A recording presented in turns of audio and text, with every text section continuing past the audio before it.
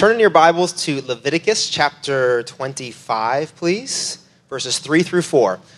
So I'm going to take about 8 minutes here to talk a little bit about what's coming ahead, and then we will end our time with the Lord's Supper. These two verses will serve as a kind of compass for us in this coming year. If you've not seen our church's strategic plan yet, let us know. We'll email you a copy of it. We can print one out for you. We'll include it in the next e-newsletter that goes out this coming week. So if you don't get that, make sure to leave a welcome card with your information before you leave today so that you can be sure to have that. Though the members are a part of discerning and putting this plan together, it is for the whole church. And so we want everybody to have access to that. Leviticus chapter 25, verses 3 and 4. For 6 years sow your fields, and for 6 years prune your vineyards and gather their crops. But in the 7th year, the land is to have a year of Sabbath rest, a Sabbath to the Lord. Do not sow your fields or prune your vineyards. This is the word of God. This is our 7th year as a church coming up, and so this is a passage that resonates with us as we think about what God has done and what God will continue to do in the coming years. Jesus grew up in the region of Galilee, the northern region in Israel, and it was an agricultural region. It sits next to the lake of the Sea of Galilee. There's orchards of olive trees. There's grape vineyards.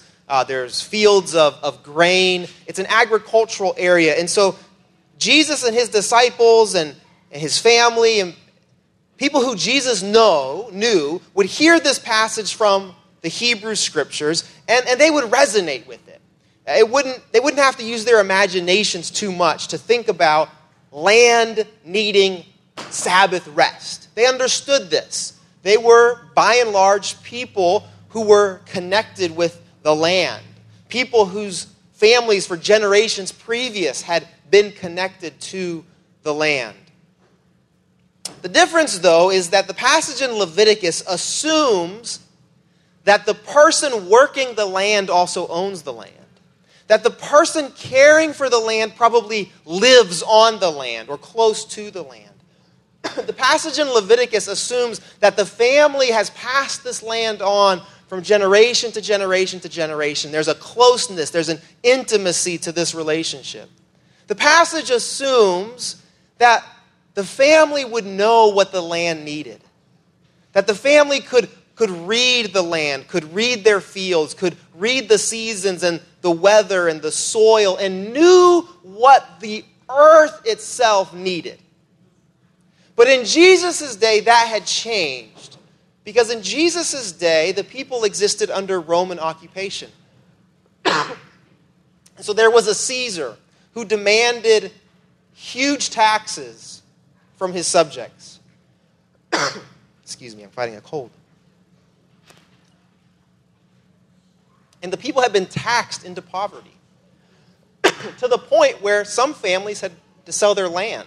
In fact, archaeologists say that in the Galilean region, there were very few landowners left who lived on their land still. The land had been sold away. The people who owned the land maybe lived in another country, maybe lived in a big city, likely were not Jewish people themselves. So the Jewish farmer and family might still work the land, but it wasn't theirs anymore. They rented the land. They were tenant farmers. The person who owned it, who maybe lived in Rome or Jerusalem, whose family didn't have connection to the land, who didn't have the heritage and the story, this person didn't really care about the land itself. This person only cared for what? For what the land could produce. For what he or she as the landowner could get from the land, take from the land, consume from the land. Do you see the difference? Do you see the difference between the assumptions that people originally would have had for the land and those in Jesus' day? The 7th year for us is a chance to be very thankful. There'll be opportunities throughout 2017 for us to hear testimonies, for us to celebrate God's faithfulness to us over these past 7 years. Raise your hand if you've been at New Community since day one. Raise your hand up high. Up high, up high, up high. Okay, raise your hand if you've been at New Community at least 4 years. How about at least 2 years? How about at least a year? Different ones of us have different stories all along the way. We need to hear those stories. We want to be thankful for those stories this coming year. So we're going to be thankful. But we're also going to do, and this is important, we're also going to do a lot of reflection as a church. We're going to do a lot of reflection about our relationship to the land, about our relationship to this place, to this community, to this neighborhood. I want you to hear this very closely. We need to ask as a church what our relationship to this place is. Is it more like the vision in Leviticus of a people who know the land, who've been formed by that place, who are deeply invested in the health and the well-being of the place? Or are we like those landowners in Jesus' day who maybe came occasionally to the land to get something from it, who maybe came occasionally to the farm in order to exploit it, to take something from it, in order to make sure that everything was going okay? What's our relationship going to be long-term with our immediate community? Nod your head if you're tracking with me. We've discerned together as members that it's time for us to reflect honestly on those kinds of questions. Yesterday, we had prayer around the schools, and 6 of us or so walked around the neighborhood and prayed for the school. And myself and Marquita and Dennis were late because Marcus distracted us.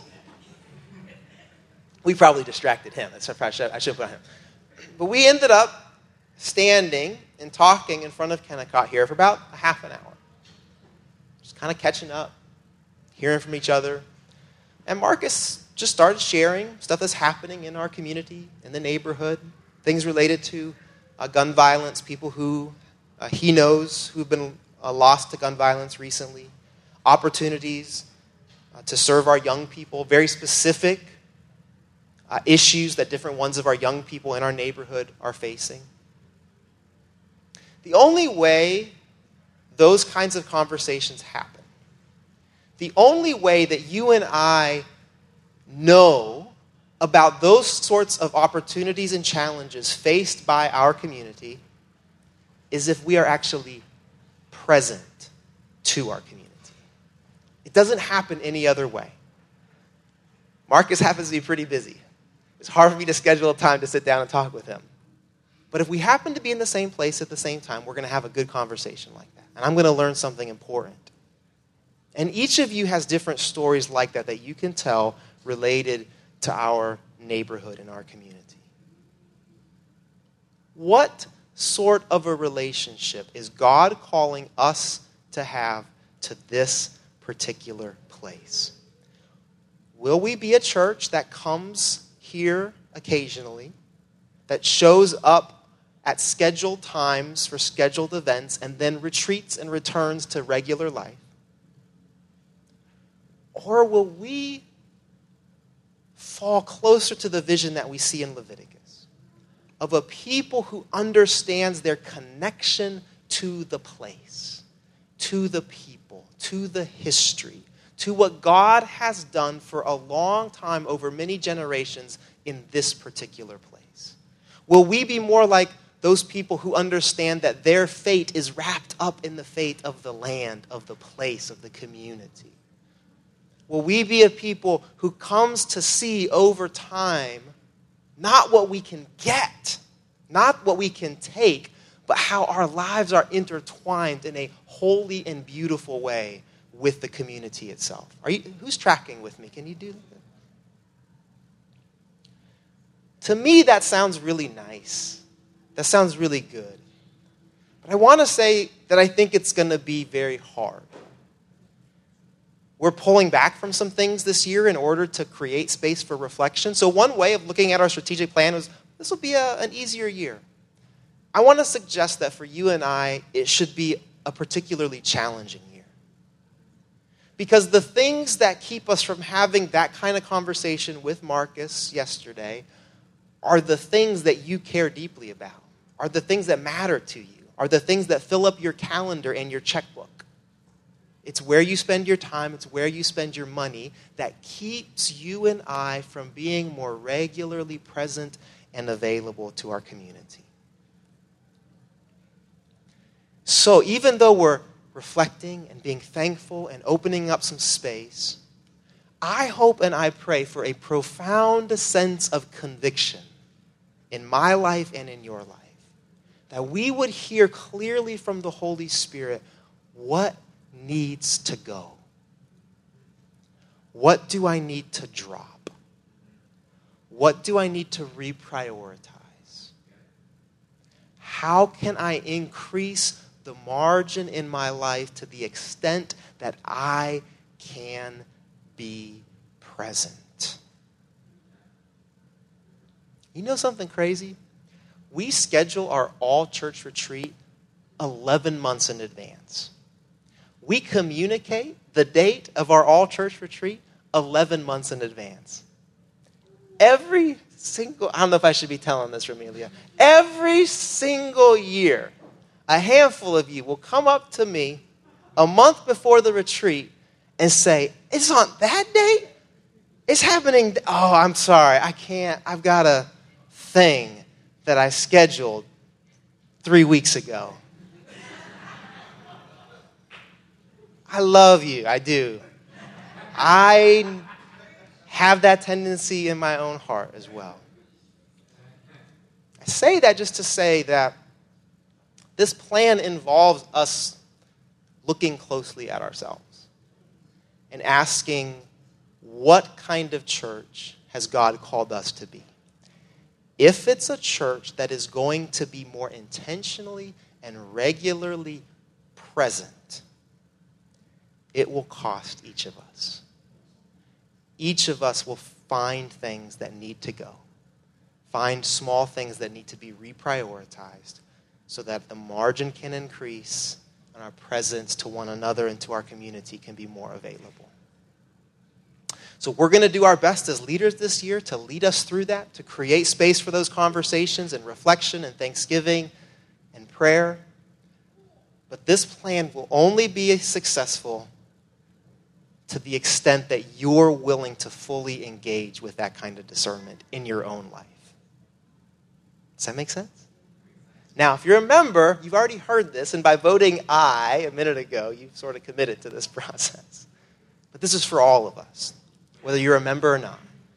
We all want to engage and discern this together. And what I want to say, my hope and my prayer, is that at the end of this process, we'll be a different kind of people. We'll be a more rested people. We'll be a less frantic people. We'll be a kind of people who can maybe get together with each other without having to look up our phone 2 months from now about what date works. We'll have the space in our life so that when Pastor Michelle stands up and says, hey, there's a prayer vigil 3 days from now for a young person who was killed, most of us can say, we'll be there. That's important to us. And you can think of other examples like that. We'll discern that together. We'll walk into that together.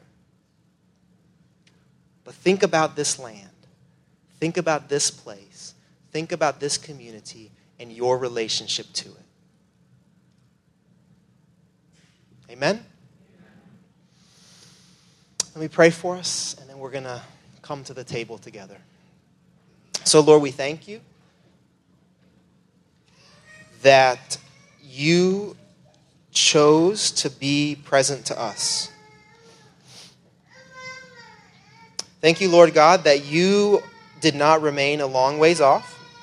Thank you that you are not a God who just occasionally checks in, but that in Jesus you took up residence among us. That in Jesus you didn't stand apart, but that you came near. And we thank you for your Spirit, who has made has made your dwelling among us, in us. So help us to think of this coming year not as a ministry strategy, not as a thing that we should or are supposed to do. God, would you help us to think of this coming year as an opportunity to learn more about you, of the God who is present to us, of the God who has drawn near to us.